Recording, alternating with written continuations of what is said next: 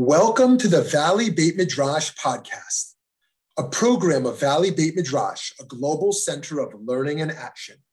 We're bringing you the best in diverse, pluralistic Jewish wisdom, all with the goal of improving lives in our global community.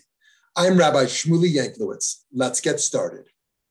Shalom, shalom, friends. We're so glad you're here. We know some others are tapping in momentarily, and it's great to learn from my chaver and Rabbi Truboff again today on this fascinating topic. And it's great to partner with our great partner, BMHBJ.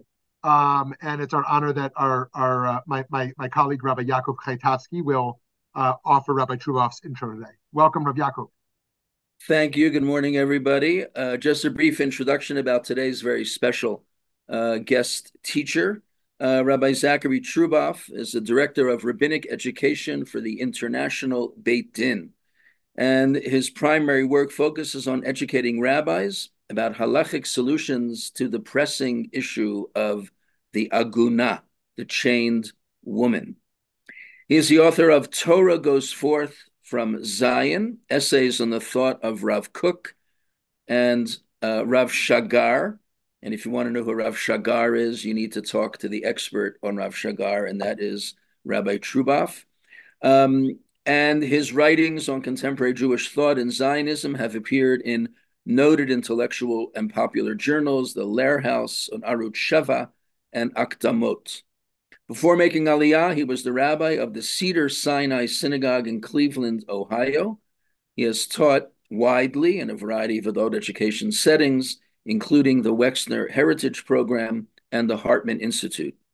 He is a musmach of Rav Zalman Nehemiah Goldberg, as well as from Yeshivat Chovevei Torah. It's my pleasure to turn the program over to Rabbi Truboff for what's going to be a magnificent session today. Thank you for the warm words of introduction. It's great to be with you, whether it's the morning, afternoon, evening, depending where in the world you might exactly be.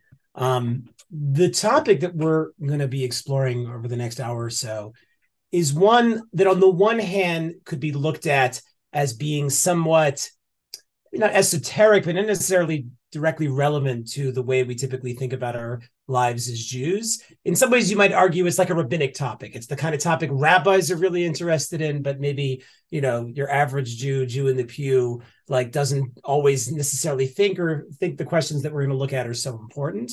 But what I want to try to show is the way in which the questions we're going to explore about sovereignty, about authority, about who's in charge, are questions that emerge from every political or legal system that we find ourselves in.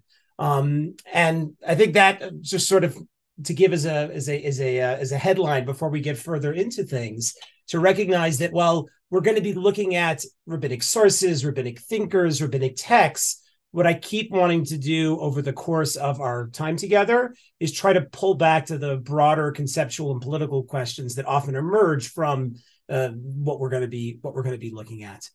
The title of this year is Who's in Charge?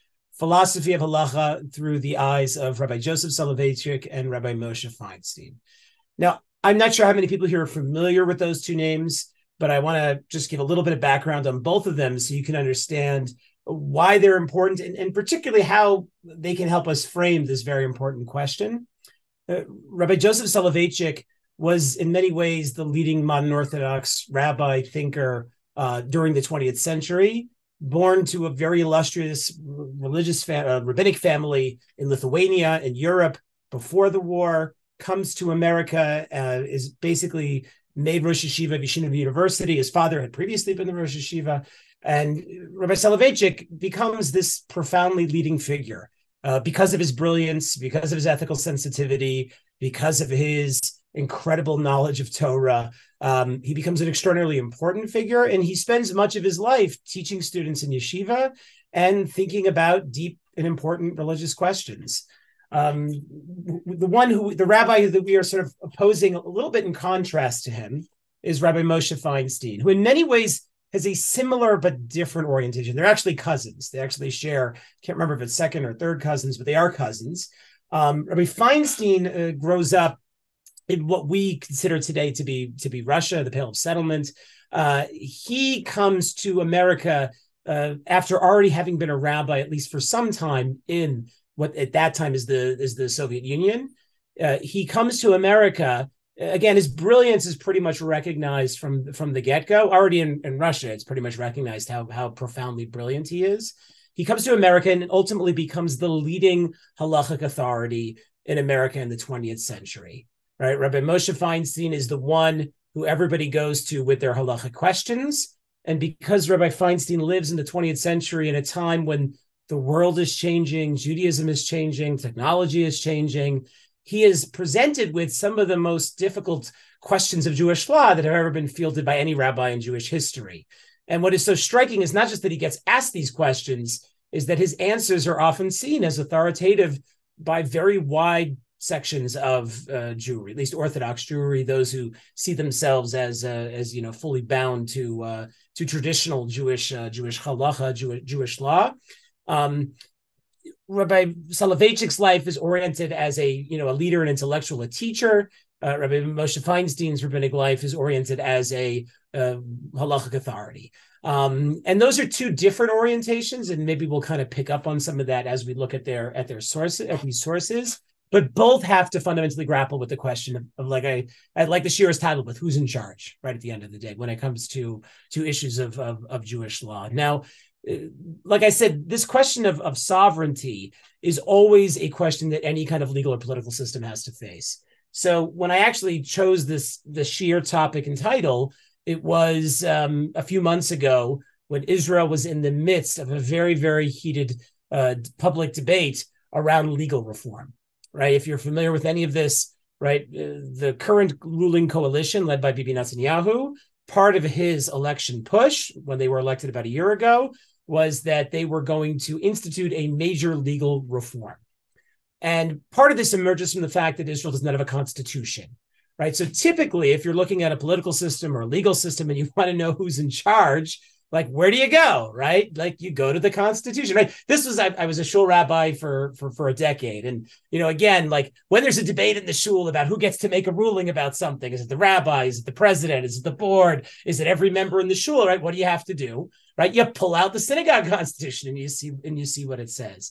So Israel does not have a constitution, which means the question of who's in charge here is much more open-ended, for better and for worse, than perhaps in other nation states.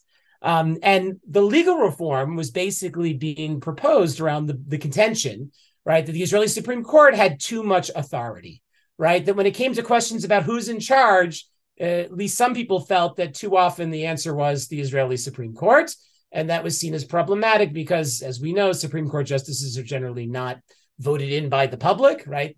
In Israel, they are selected by a committee that is made up of lawyers, judges, and politicians. In America, they're chosen by, obviously, our people's political representatives.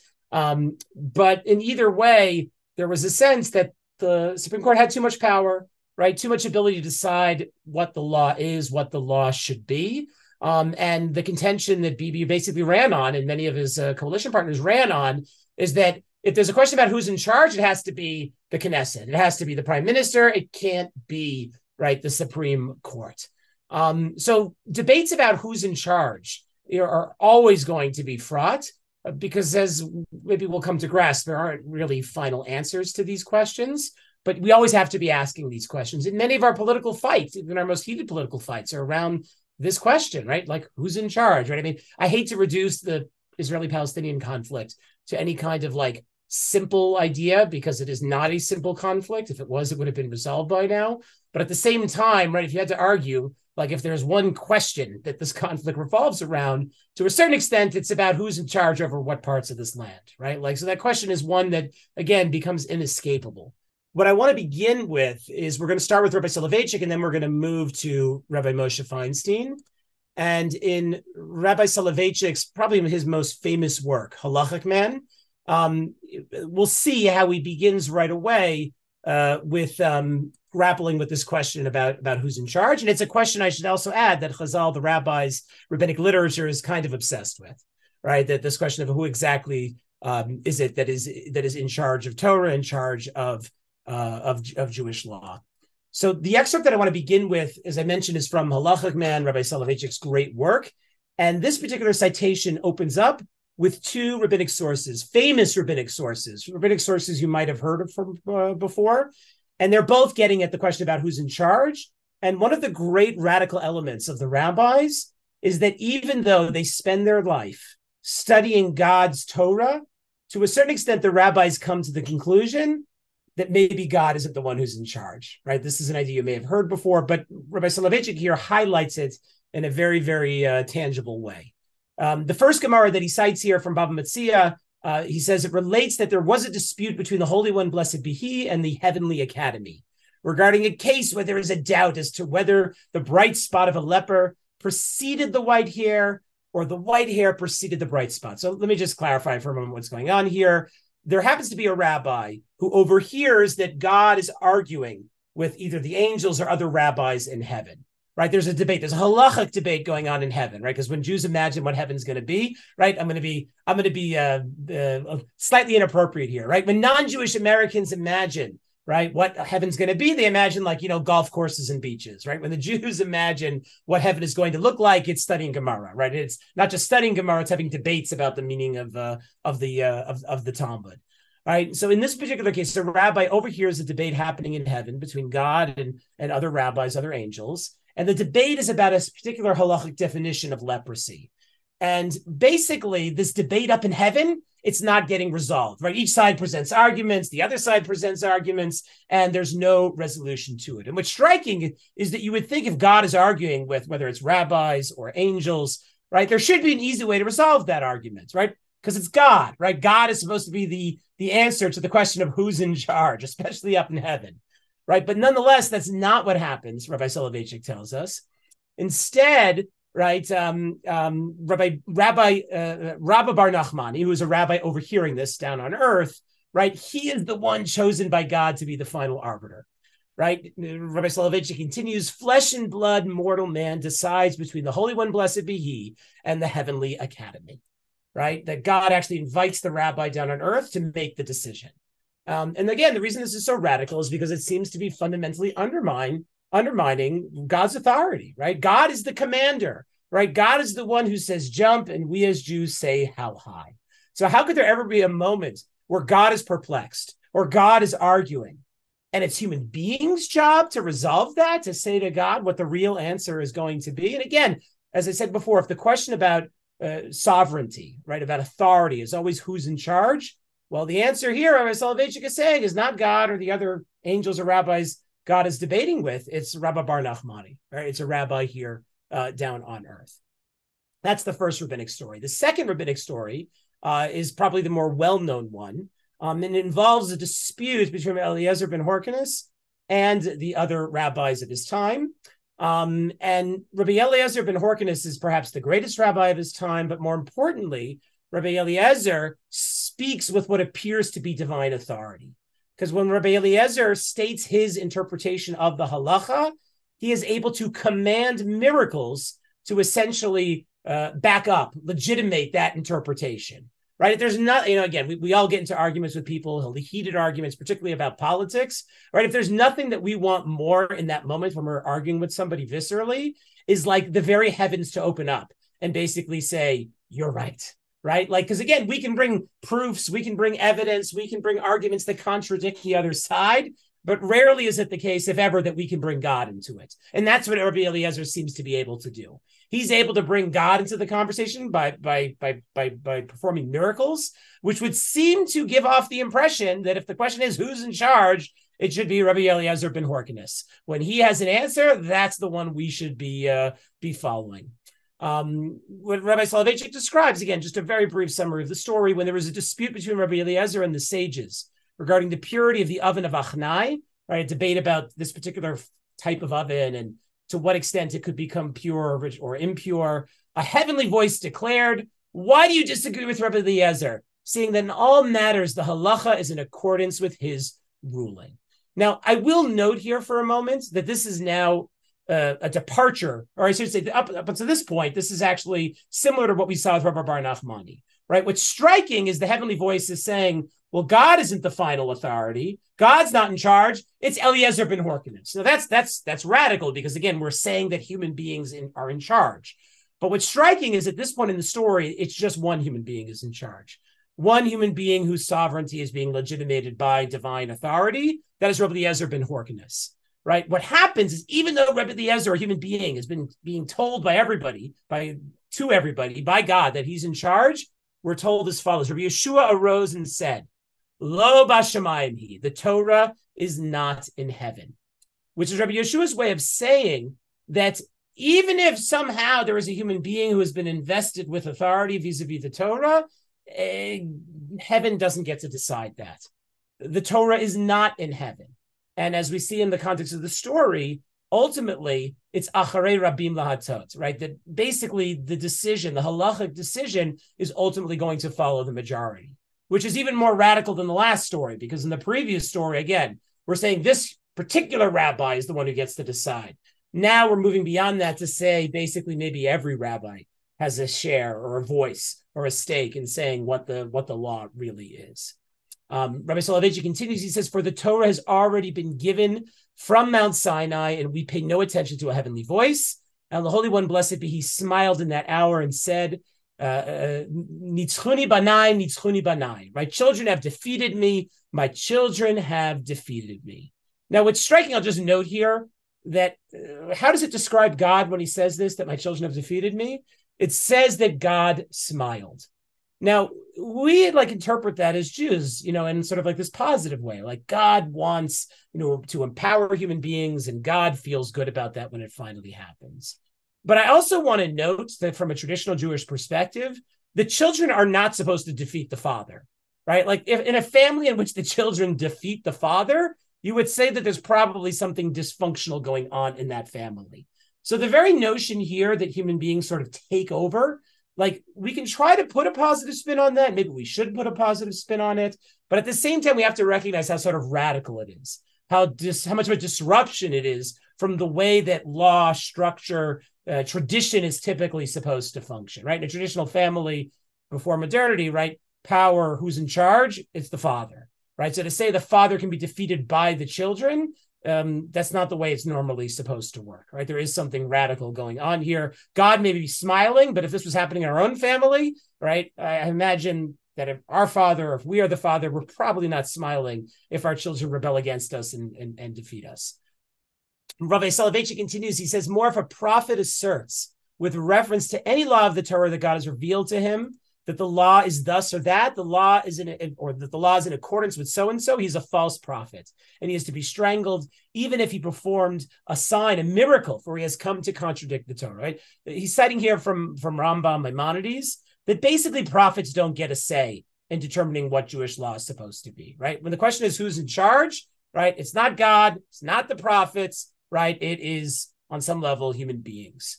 Right, the prophet, the transcendental man par excellence, has no right to encroach upon the domain of the sages, who decide the law on the basis of their intellect and knowledge. And for Rabbi Soloveitchik, what these stories teach us, what the thrust of rabbinic literature points to, is when there's the question of who's in charge, right, the answer is the rabbis. Right, they are the one who have the power to decide what halacha is supposed to be. He continues, halachic man is a mighty ruler in the kingdom of spirit and intellect. Right, there's very strong language being used here by Rabbi Soloveitchik, right? Imagining the rabbi, and we'll see this developed even more so, as a king-like figure, right? In a certain sense, the rabbis are sovereign. Nothing can lead him astray. Everything is subject to him, right? Everything falls under the rulership, basically, of the rabbis. Everything is under his sway and heeds his command, right? Normally, I'll just point out, if we had to ask ourselves, who is it that a Jew is subject to? Who is it that a Jew is under their sway? Who is it that a Jew must heed their commands? We would say that's God, right? So again, to say that as human beings, that's the rabbis, there's something certainly very significant going on here. Even the Holy One, blessed be he, has, as it were, handed over his impromptu, his official seal in Torah matters to man. It is as if the creator of this world himself abides by man's decision and instruction, right? And this is a biblical idea, but also a rabbinic idea, right? That God has a seal. Right. And if you're familiar with this comes up periodically in Tanakh, in the Bible, right? A ruler has a seal because when the ruler issues a decree, right, their seal is basically taken, right, dipped in wax and put on the decree.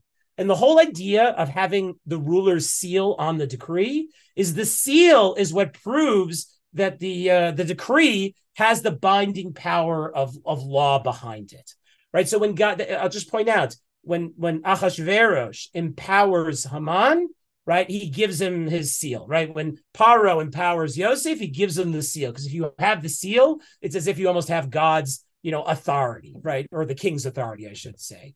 And in this case, what Rabbi Soloveitchik is saying, that God gave his seal to the rabbis. That's what gives them the authority. When they issue a ruling, when they interpret the law, is as if they take God's stamp, God's seal, and stamp it on their ruling, and that's what gives it its authority. Rabbi Soloveitchik continues, the earthly court decrees and the Holy One, blessed be he, complies. Right? Very striking language here. Right? We, instead of it being God says jump and we say how high, literally Rabbi Soloveitchik is saying it's the opposite. We say jump and God says how high. If the earthly court in matters of law and judgment, the halacha is always in accordance with its decision. Even if the heavenly court should disagree, halachic man reigns over all and is esteemed by all. No other cognitive discipline has woven crowns for its heroes to the extent that halacha has done. In no other field of knowledge has man been adorned with the crown of absolute royalty, as in the realm of Torah. The glorification of man reaches here the peak of its splendor. And the language that I want us just to be sensitive to is that before I was just saying God takes his seal and hands it to the rabbis. Now Rabbi Soloveitchik is being even more explicit. What does God take and hand over to the rabbis? Well, God takes God's crown off God's head, so to speak, and gives that to the rabbis to show that they are the ones who are in charge.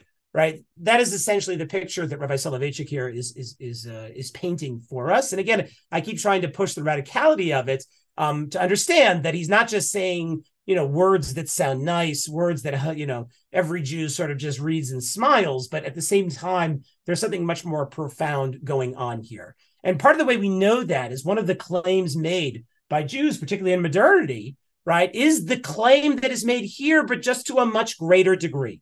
If Rabbi Soloveitchik says we learn from the rabbis, from the Talmud, that God gave his sovereignty to the rabbis, right? They can do whatever they want with it. They can decide what it's going to be, right? The earthly court decrees, and the Holy One, blessed be he, complies. Rabbi Soloveitchik doesn't say it here, but the Gemara, when it actually makes that statement, it says even if human beings are wrong, even if they're in error, even if they're intentionally in error, right, God still is going to agree with them. Now, later on in Jewish history, people will come along and say, well, if we take this seriously, that means that halacha, Jewish law, the Torah is fully in human hands. Maybe it's not just the rabbis, maybe it's all human beings. And if God is basically giving us our authority to do what we want with it, then we should be able to make any changes to it that we ultimately want, right? That's what authority means. Authority isn't just that you get to answer questions when people have them. Authority means you get to jump and everybody else gets to say how high. And the fundamental challenge here is that if you give authority over, you give it over potentially, completely. And that is going to be a fundamental challenge. Now, when we look at rabbinic literature, I won't get into all of this. I'm just going to sort of grab highlights from it. This idea of the crown of Torah is a very, very powerful motif, right? Because that's what Rabbi Soloveitchik was saying. God took off his crown and basically gave that crown to the rabbis. So there's a famous statement in Pirkei Avot, Rabbi Shimon Omer, Shlosha Ketarim Hem, right? There are three crowns, Keter Torah, Keter Kahuna, Keter Malchut, right? The crown of Torah, the crown of priesthood, the crown of kingship. The Keter Shem Tov Ole Al Gabehen, right? And there's actually a fourth crown that's even better than the other ones, the crown of a good name. Now, when you read this, right, we can sort of recognize within it this sort of division of powers that takes place within Judaism, already outlined in the Torah, right? You have rabbis, you have kings, and you have priests. And they, to a certain extent, have overlapping but also separate domains.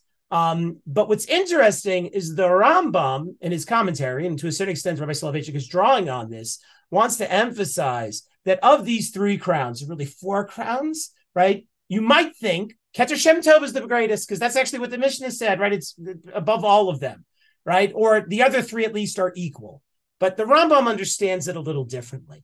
He says these three great attributes were given to the nation, especially to those who make its laws. They are the priesthood, the kingship, and the Torah. Aaron, Moshe's brother, merited the priesthood, and David merited the kingship, King David. The crown of Torah is available to all who want to come and be crowned with it, right? Part of what makes the crown of Torah so special, so important, is that the other two crowns can only be inherited, right? But the crown of Torah is essentially democratic. It is available to anybody who can come and learn. Anybody can literally walk over and put the crown on their head if they're willing to invest the time to learn Torah. They said, perhaps you might think this crown is worthless than the other two, meaning if the crown of Torah is open to anyone, then you might think it's not that valuable, right? Things that are accessible to everybody are not the things that are most valuable, right? Things that are valuable are things that we find less of in the world. They're not common and they're not easily accessible, right? So you might think Torah is not worth so much. However, the Rambam doesn't want us to think that way. He says, actually, the crown of Torah is greater than the other two. And the two others are contained within it. As it says in Mishlei, through me kings reign and rulers decree just laws. Through me princes rule, right? And Rambam's point here is that all the authority of these crowns, right? The crown of kingship, the crown of priesthood, they all descend from God, which means they all ultimately descend or derive from the Torah. And not only that, even though the Mishnah said the crown of the good name was better than all the others, the Rambam kind of corrects us on that. He says the crown of a good name comes from the Torah in the sense that studying it and doing it is what makes a truly good name, right? If you want to believe that a good name is better than anything else, then the way to get that is through Torah, right? So all the crowns, their authority derives from Torah, and the only way to even achieve the crown of the good name is through the Torah itself, right? So what we see Rambam, picking up on here, and Rabbi Soloveitchik has already pointed us to it, right, is that if there is a crown that rules them all, it is the crown of Torah. And who wears the crown of Torah? It is the rabbis. They are essentially the ones in charge.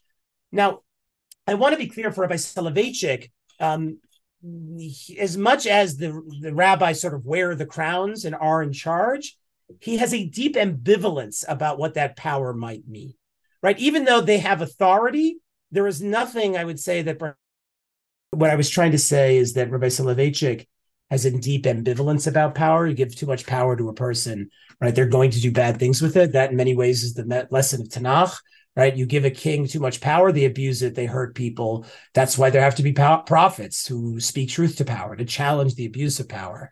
So for Rabbi Soloveitchik, rabbis might have authority, they may be in charge, but he doesn't want them to be in charge in any kind of dictatorial sense or any authoritarian sense. And he writes extensively in several places that he believes that a rabbi's power is derived from relationships, right? The teacher-student relationship in particular, right? That people listen to rabbis not because they have to, but because they want to, right? It's a relationship in which they, again, they build that relationship because they believe there is something true there, something holy there, that they want to essentially have access to. And that is the way that Rabbi Soloveitchik wants to envision, for the most part, rabbinic authority, rabbinic power. Rabbis are in charge, but at the same time, they can't just tell human beings what they want to do, right? There's a strange irony here for Rabbi Soloveitchik. In a certain sense, human beings can tell God what to do, but they can't tell other human beings what to do, right? And that is something that he, struggles with through a lot of his writings. I won't get into it in any detail. Like I will note that in a letter that he writes in 1965 to a student of his, Rabbi Yitz Greenberg, somebody who Rabbi Shmuley and I know very well, he's very explicit about this. He says, basically, Rabbi Greenberg differed from Rabbi Soloveitchik on many issues, and he had reached out to him at a particular one, and he had kind of wanted to know Rabbi Soloveitchik's position. Should he do it? Should he not do it? And Rabbi Soloveitchik kind of made it clear, I don't think you should do that. And at the same time, what he essentially says is as follows. He says, you are certain, this is source 6 here, you're certainly entitled to your opinion as much as I am to mine. I've never demanded conformity or compliance, even from my children. I believe in freedom of opinion and freedom of action, right? That basically Rabbi Soloveitchik would say, at the end of the day, you've got to decide for yourself, right? That was the extent to which the rabbis might be in charge, but human beings have to be able to, other Jews have to be able to decide, for themselves. But there is another side for Rabbi Soloveitchik, one that is struggling in many ways to grapple with the idea that basically rabbis have all the power. Because the problem is, if you give over to rabbis the crown, right, the crown of interpretation, the crown that enables them to say this is what the law means, right, you have a challenge, because at the same time, as much as he wants to claim rabbis have the ability to decide what the law is, right? Once you give that freedom over, what is to prevent the law from fundamentally changing? What's to prevent the law from changing again and again and again throughout 2,000 years? For Rabbi Soloveitchik, the idea of tradition is of vast importance for him, right? That the Torah we have is the same Torah that was received at Har Sinai. And if so, if the rabbis have the ability to change the laws, how does that preserve the truth of Torah? How does that preserve the eternality of Torah? That it's a Torah emet, that it's lenetzach, that it's forever, that it's not constantly changing in each generation when there's a new group of rabbis who decide what they want it to be. And Rabbi Soloveitchik in his writings, as much as he tries to emphasize the rabbis are in charge, but at the same time, they can't command anybody to do anything, there's a flip side to that, which is that in order to preserve the tradition, we have to have rabbis who basically receive the tradition and who must be listened to. And this is an idea that he develops already in the 1950s, and it gets picked up by some of his more, you might say, conservative students, where he basically argues that, yes, a teacher can have many students, but only certain students are the ones who receive the full weight of the tradition. And he actually points to an example from Moshe Rabbeinu, Moses and Joshua, where the Rambam himself says that Moses taught the other elders in his time, but only Yoshua basically received the tradition, right? Part of the Rambam's task, and this is what Rabbi Soloveitchik believes in too, is that the only way we know that we have a tradition is if we can show that tradition was passed down authentically from generation to generation to generation, right? If we can have a chain of tradition, we can prove the tradition's authenticity and its truth. And the Rambam points out that in the chain of tradition, not all of Moshe's students received it. Right, they all received the Torah, they all learned the Torah, but they weren't the official bearers of the tradition, what Rabbi Soloveitchik calls the Balei Masorah. And what happens is that the tradition can only be preserved, not if everybody's learning Torah, but if there are certain individuals who receive the tradition and are able to embody it, to be able to pass it down for the next generation. And this distinction becomes very important for Rabbi Soloveitchik, because not every rabbi is a Balei Masorah. Right? Only certain rabbis can be that, because that's the only way to preserve tradition, to make sure that it is true and it is eternal. And he basically goes on to argue that if, when it comes to the Balei Masorah, those who are the true receivers of the tradition and those who truly pass it down, right? You have to listen to them. You have to listen to them like they're the Sanhedrin, right? Which it means you have to listen to them so that when they say jump, you say how high. This is a very different spin on the idea that there are rabbis wear the crown. Right. In this case, he's saying they really wear the crown, right? And at least some of them, and you really have to listen to them, at least about certain things. And his student, Rabbi Herschel Schachter, he takes this idea and he also develops it, and to a certain extent, clearly uses it to sort of describe his own relationship to Rabbi Soloveitchik, that he's the true student, he's the one who's received the Masorah. And when it comes to people at that level, right, other rabbis can't really disagree with them, right? They can have an opinion, but they don't really get to decide. And in fact, he actually cites here, and again, citing Rabbi Soloveitchik himself saying something like this, where he notes that when it came to Rabbi Soloveitchik's grandfather, Rabbi Chaim Soloveitchik, one of the great pre-war rabbinic leaders, he says that, he says if his grandfather, this is in source 9, the genius Rav Chaim gave over his opinion on some halachic matter, and if all the other rabbis who are members of the rabbinic organization revealed their opinion as opposed to his, of course it would not be relevant to say that in this case we follow the majority, right? Because the point was, like, Rav Chaim was way above all of them. And therefore, when Rav Chaim thought the halacha should be a certain way, it didn't matter if everybody disagreed with him, right? They should know better to go along with him. So as much as, again, Rabbi Soloveitchik wants to claim the rabbis have authority, but ultimately we have to choose whether we listen to them. At the same time, to preserve tradition, to show us that it's holy and true, there have to be some rabbis who are, it's as if they are Moshe coming down from Har Sinai, right? They carry God's word in its totality. They carry its truth. And we have to not just learn, but listen to them, do what they say. Right? At the end of the day, it's not that all rabbis wear the crown and we choose as Jews whether we listen. There are certain rabbis who wear the crown and we absolutely have to listen. Right? This is the approach of Rabbi Soloveitchik. I want to contrast this with the approach of Rabbi Moshe Feinstein. And again, Rabbi Soloveitchik shows us in a certain sense is the inescapability of always having to come up with an answer to who's in charge. Right? Rabbi Soloveitchik started by wanting to say, well, the question is who's in charge? It's the rabbis, but you get to choose whether you listen to them. Well, that doesn't really work over time, because at a certain point, other people are going to have opinions and you're going to still have to decide. So Rabbi Soloveitchik still comes down on the side of When you ask the question, who's in charge, there are certain rabbis, the Bali Masorah, the important ones, the ones who really authentically grasp and hold and bear the tradition that wear the crown and you have to listen to, right? Rabbi Feinstein takes a very, very different approach. And in part because he turns to a different Gemara, a different story from the Talmud. And again, you might be aware of this, the way we think about the world, the way we think about law, it emerges primarily from the stories that we tell ourselves.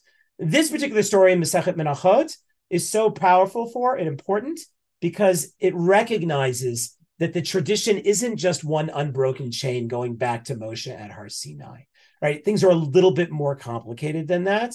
And therefore, the question of who's in charge is going to be a little bit more complicated than that. It can't just be that when we ask who's in charge, it's the rabbi who is carrying all the laws, all the teachings that Moshe has been passing down for generations. And here's how we know this. This is the story of Masechet Menachot. It describes that when Moshe went up on Mount Sinai to receive the Torah, right? He's up there 40 days, 40 nights, right? What is going on those 40 days, 40 nights? He's learning the rules. He's being there with God. And what this particular story imagines is that Moshe actually sees God writing the Torah. But Moshe doesn't just see God writing the Torah. Moshe sees God, and if you've ever seen a scribe before, right? They're not just writing the letters, right? He sees that God is also drawing or writing crowns on each one of the letters, right? If you look at a Sefer Torah, if you know anything about Jewish scribal arts, right? The letters that appear there aren't just like standard printed letters, right? Each letter has like little crowns on it, little decorations on the top. And Moshe does what I think any child would do when they see that for the first time, right? They would ask, well, God, why are you putting the crowns on those letters? Like, what's the point of that, right? Because Moshe clearly doesn't know. And what does God say? God says to him, he says, there is a man who is destined to be born after several generations. Akiva ben Yosef is his name. He's destined to derive from each and every thorn of these crowns, mounds and mounds of halachot, right? God says to Moshe, right? The reason I put these crowns on is because there's meaning in those crowns, on those letters, right? But you, Moshe, are not going to realize that, right? Only Akiva ben Yosef, with the great Rabbi Akiva, centuries later, is going to be the one to learn the meaning that is contained, hidden within those crowns. And again, you can imagine if you're Moshe Rabbeinu, you think you're the one receiving the Torah, right? You want to know who this guy is, right? God is basically saying there's a rabbi who's greater than you, Moses, right? So basically, Moses turns to God. He says, Master of the universe, show him to me. Show me this great Akiva, right? So God says, turn around. And what happens? Moshe turns around. He finds himself in Rabbi Akiva's Beit Midrash, right? And specifically, he goes to the back of the room and sits at the last row to hear Rabbi Akiva teaching. But the problem that Moshe has is that he can't understand anything that Rabbi Akiva is saying, right? And this is not good, right? Moshe is Moshe Rabbeinu, Moshe, our teacher, right? Moshe should be able to understand all of the Torah, whenever it's being taught. And yet when Moshe is in Rabbi Akiva's Beit Midrash, he doesn't understand a word that he's saying. And the Talmud tells us that Moshe didn't feel good about that. His strength waned, right? He thought there was something wrong with him. And only when Rabbi Akiva arrives at a topic and the teacher asks him, where did you get this from, Rabbi Akiva? How did you learn this? Rabbi Akiva answers the students, it's Halakhah Moshe Sinai. This is a teaching that was taught to Moshe at Sinai. And only when Moshe hears that does he finally feel okay again. Because he realizes that the Torah he's hearing in the Beit Midrash of Rabbi Akiva is connected to the Torah that he heard, that he received from God at Mount Sinai. Moses basically finds himself back again with God at Har Sinai, right? The moment he's taken out of the classroom back on the mountain, and he turns to God and he says to God, he says, Master of the universe, you have a man as great as Rabbi Akiva. There's a rabbi who's going to come, who's going to know more Torah than I am. And yet you give the Torah to me, to Moshe. Why? And again, if we know Moshe's humility, it's actually pretty easy to imagine him saying this. God says to him, be silent. Kachala b'machshavti. This is the way it arose. I decided to do this, which is really not much of an answer. Basically, God is saying to Moses, when Moses asks, why are you giving it to me and not Rabbi Akiva, who's going to be able to learn more? God's answer is kacha. That's just the way it is. Right, which I should point out, by the way, is that's what a parent says to their child when the child asks a question where the parent either can't or won't give the answer to. Because when you really wear the crown, you get to answer questions like that. But the question here still stands for us, right? God is putting crowns on Torah, and only Rabbi Akiva is going to come along later and understand the meaning that is contained within those crowns. But for our purposes, what I want to highlight, for Rabbi Soloveitchik, right, that whole discussion about the crown was essentially saying God takes it off his head and God hands it to the rabbis. This Gemara is a little bit different because where is the crown in this story? Who's wearing the crown in this story? Right? It's not Moshe and it's not Rabbi Akiva. It's the letters of Torah themselves. The letters of Torah wear the crown. That's where the authority lies. And I think this is a very, very important point, one that is highlighted by Rabbi Moshe Feinstein. And again, and I would argue we're going to look at briefly the introduction to his collection of his tshuvot. To me, this is one of the most brilliant things that he ever says. And I spend all my time practically reading his tshuvot related to Aguna problems. So I'm deeply familiar with many of his writings. And yet the brilliance of what he says here, just blows me away even more so than his halachic innovations. In the introduction, Igra Moshe, Rav Moshe Feinstein is trying to grapple with the fact that he is a radical innovator, right? There's no other way to say it. He comes up with rulings to questions no other rabbi has answered. And the answers that he comes up with at times can appear as if almost that they depart from what the tradition might be. And again, if you ever see pictures of Rav Moshe Feinstein, he looks like what you imagine a rabbi to look like, who was born in Eastern Europe and was the greatest, most brilliant rabbinic mind of his time in Halakhah. Right? He's got a very long beard, right? He dresses ultra-Orthodox, right? He does not look like somebody who is a radical innovator. But he is self-aware that he is saying things that other rabbis don't agree with, and other rabbis would say, how do you, Rav Moshe, have the chutzpah to put that on paper? And in the introduction, he's trying to address that to a certain extent. He opens the introduction by noting that rabbis in general, Jews in general, are caught with a contradiction, right? He notes here, there's a teaching of Masechet Sotah, and I won't read this inside, that basically says a person or a rabbi who rules on rabbinic questions, on questions of Jewish law, when they're not fully qualified to do so, destroys the world, right? If you answer questions that you're not qualified to answer about things that really matter, you do damage, right? That's true in halacha. It's true in any discipline where there's weight, where there's stakes, where there are consequences to the answer that is being offered, right? And again, it's supposed to make us recognize as rabbis, at least, that you got to have a lot of humility. You got to know what you don't know. Because if you get up there and you think you know, and you think you have it, like you figured it out, you spent some time on it, you took a college course, you read a book, like you know the answer now, right? You can do a lot of damage, right? That's one thing you have to keep in mind. But there's another side of the coin, which is that at the same time that a rabbi has to be careful not to answer questions if they're not qualified to do so, a rabbi who is qualified to answer questions and doesn't answer them when the question is presented to them also does damage, right? And this is very important because sometimes the discourse amongst rabbis is, right, don't answer the question, right? Have humility, save it for, the great ones, but you shouldn't have the audacity to answer it. But Rabbi Moshe is arguing that there's a flip side to that, is when you have the ability to answer and you don't, you also do profound damage, right? So there's very much a sort of, between a rock and a hard place here, right? Like, do you answer or do you not answer? Damned if you do, damned if you don't. But that is always the problem of authority, right? Like, you have to recognize that when you take it up, right, you cannot be guaranteed that the consequences will always work out in the way that you want them to, and that you are the right person to step into it, right? So for a Moshe, though, he recognized he is walking between the rock and the hard place, right? Between the frying pan and the fire, use whatever metaphor you want to use here.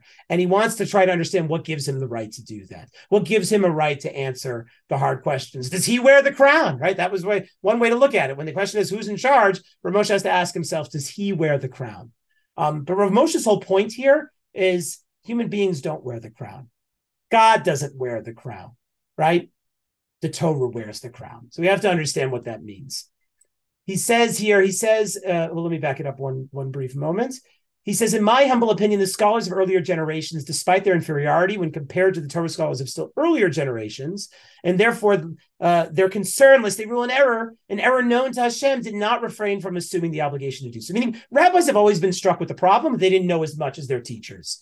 And so rabbis always have the fear that they're going to get it right. They're not going to get it right. They're going to make a mistake. Rav Moshe's point here is we have to remember, Lo b'shamayim hi, the Torah is not in heaven. We have to rule to the best of our ability. And even if we are wrong, God will not punish us for it. That's one of Moshe's main points here. We can get it wrong. God's not going to punish us. as it says in the Talmud, Elu ve'elu divrei Elokim chayim, these and these are the words of the living God. If you make a decision with due diligence, the rabbi will be rewarded, the person will be rewarded for his efforts, even though he has not divined the real truth. Right? You do the best that you can, and that is going to have to be sufficient in God's eyes, even if it's also wrong in God's eyes. That's Moshe's first point. But the next point is the important part, right? The question of who wears the crown, it's not God, it's not the rabbi, it's just the Torah, the letters of Torah.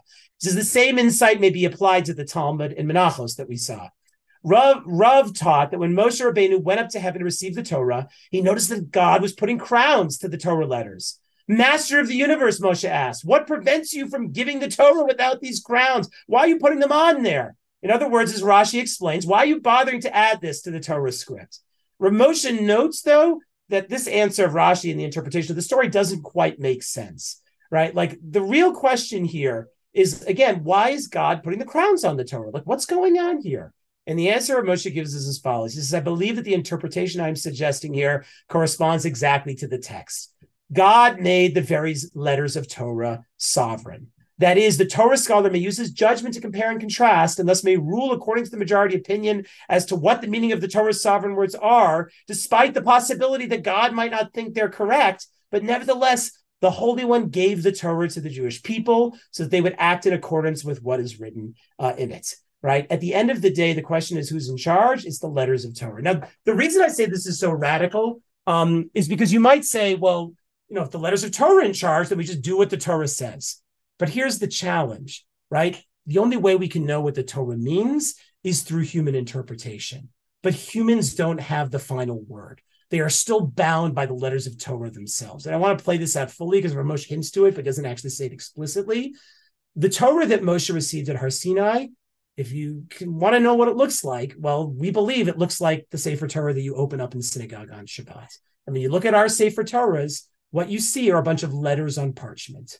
And the problem with our Sefer Torahs is you see those letters and you see those crowns, but if you've ever been a Torah reader before and you try to get up to read from a Sefer Torah, what do you discover very quickly?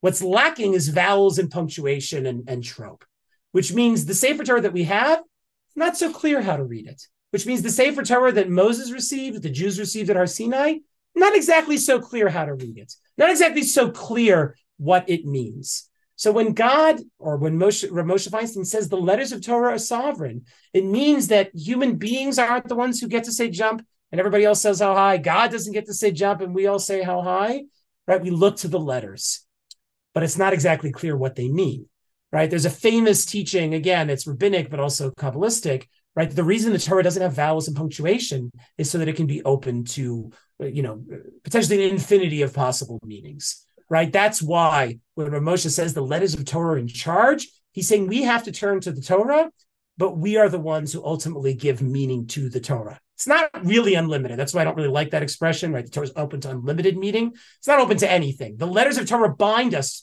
to what it might mean, but the punctuation that we put into those letters, the meaning that we read into those letters, there's a whole host of possibilities of what that can ultimately mean. And what Moshe is saying here when we ask the question is who is in charge, the letters of Torah are charged. We pick up the letters of Torah, but as human beings, it's our job to give them meaning, right? And it's what determines that legitimacy of that meaning is whether other people will be able to hear it, will they be able to read it, hear what we say, and say, "Oh, that's the Torah." Right? The reason Rabbi Moshe is authoritative as the great posek of the 20th century is people opened his tshuvot. And they saw that it was as if not Moshe Feinstein, but Moshe Rabbeinu was speaking from Har Sinai, right? In the same way that Rabbi Akiva could be in his Beit Midrash and be able to teach things that even Moshe couldn't understand, but that Rabbi Akiva could say, this is Halakhah Moshe Misinai, and Moshe Rabbeinu was comfortable with it, right? That we look and we see the letters, we don't know exactly what they mean something, right? And we have to be able to, bring the vowels, bring the trope, bring the punctuation to bring meaning to it, which means it's not totally up to us. We are still bound by those letters. They wear the crown. And I think that's fundamentally important because if the debate is about whether God wears the crown and human beings wear the crown, right, you end up in this position of once we find out who wears the crown, you submit fully to their authority. But when the letters of Torah wear the crown, we don't exactly know what they want and what they say. Right. And that's why it requires human beings to be able to try to figure that out. But it's not fully on us. We don't just get to decide out of nowhere what they mean. We are bound by those letters and we try to figure them out. That's what it means to study Torah, is try to figure out what those letters mean. right? Knowing they can mean a lot of things. Now, the final point I'll make before I finish is that Rav Moshe Feinstein was often attacked for his innovations, right? And again and again, he kind of finds himself having to defend this position that he is taking about, how is it that he can issue these rulings? And it's not because he, again, like I kept saying, that he wears the crown. It's not because he's the great rabbi, right? The reason that he can say the things he says is because he reads them into Torah. He looks at those letters of Torah and he's providing meaning to them. He's giving them, again, vowels and punctuation. So here's what he writes in one of his own shuvot defending his stance. He says, regarding what my friend wrote when he questioned how we are allowed to rely in practice on halachic innovations like those I elucidated, especially when they're against the position of some of the later authorities. Rav Moshe classically would rule against what we call achronim, later authorities, and it's fairly radical in the way that he does that. Behold, I say, has there already been made an end and limit to the Torah? This is Rav Moshe's point. If you think I can't say anything new, then it's as if you're saying there's an end and a limit to the Torah, right? If you're saying that I can't say anything new, it's as if the Torah that you have already has punctuation and trope and vowels in it, right? Rav Moshe is effectively saying, that's not what my Torah looks like. I open up my Torah, I see the letters of Torah. They wear the crown, but it's my job to understand what they mean. And there's always that possibility of new meaning being read into them. He says, God forbid that we can only rule according to what is found in the books. The books have punctuation and vowels. If we're stuck by them, then the Torah is essentially dead. It's frozen. He says, and when we encounter questions that are not in books, where they already have been figured out, we should not answer them, even when it is our ability to answer them. In my opinion, it is forbidden to say this. For certainly the Torah will grow further, even in our time, and all those who have the ability to rule on halachic questions, as it is possible to them, through good research in the Talmud and later rulings, with clear understanding and proper proofs, even if it is regarding a new issue that was not dealt with in books previously. Right. But this does not mean that one should be arrogant in ruling and one should do all one can to prevent this. And Rav Moshe goes on and on. Like, you shouldn't be issuing a ruling unless you've really done your homework, unless you've really, really prepared and really, really thought it through. Right. There's always a temptation when you're the rabbi to think you wear the crown, which means anytime somebody comes up with a question, you've got the answer. Right. Rav Moshe is saying, no. Like, you shouldn't be opening your mouth unless you've really, really, really put the blood, sweat, and tears in to make sure that you know the answer. He says, however, in a case of great need, and although more so regarding an aguna, as is this case, this is actually responding to an aguna problem, where he freed an aguna, and the respondent didn't like that, and Rav Moshe is defending that he can do something like that he can take this position.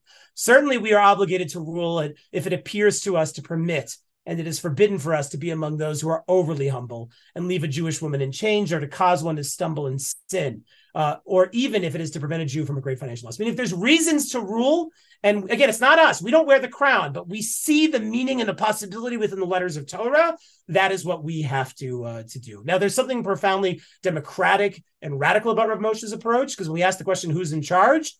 Well, on the one hand, it's the Torah. The Torah wears the crown. But on the other hand, it's anybody who can potentially find meaning, put meaning into the Torah, right? So authority is sort of everywhere and nowhere in a sense. There's something a little bit anarchic about this. It's basically those who take up the responsibility of determining the meaning of Torah, which can be anybody, right? It's not special rabbis, it's not all the rabbis, it's not special rabbis, right? It's any Jew who has the ability to find meaning in the Torah, right? It can potentially bring new meaning and be authoritative. Because once they put that meaning in the Torah is the crown, right? That is the way that it has to, or that's the way that it's going, or going to be.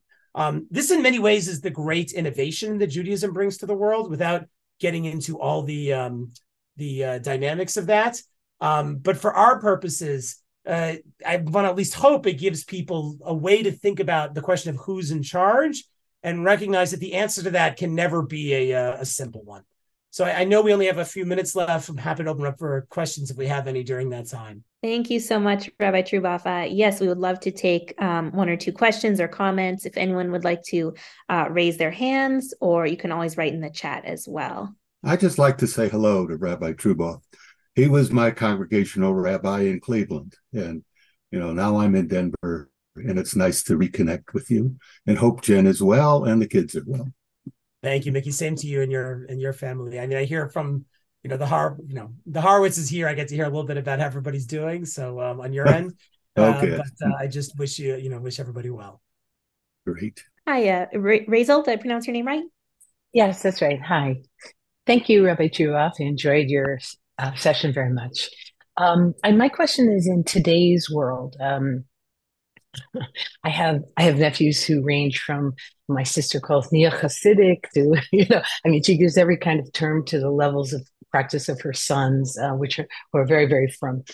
I'm wondering how it is Rabbi Feinstein viewed among, and I hate terminology like this, like modern Orthodox today. I mean, in other words, are his teachings, are his innovations accepted?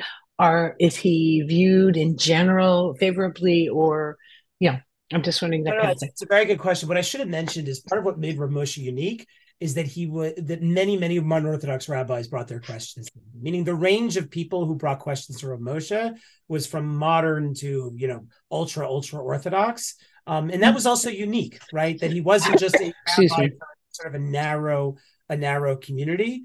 What's important to realize, and again, this happens with all all thinkers who are radical of any kind, Jewish or not, is that their radicality gets kind of sanded off over time to be able to fit them within a particular picture, especially within the tradition, particularly, a relatively conservative tradition as Judaism tends to be.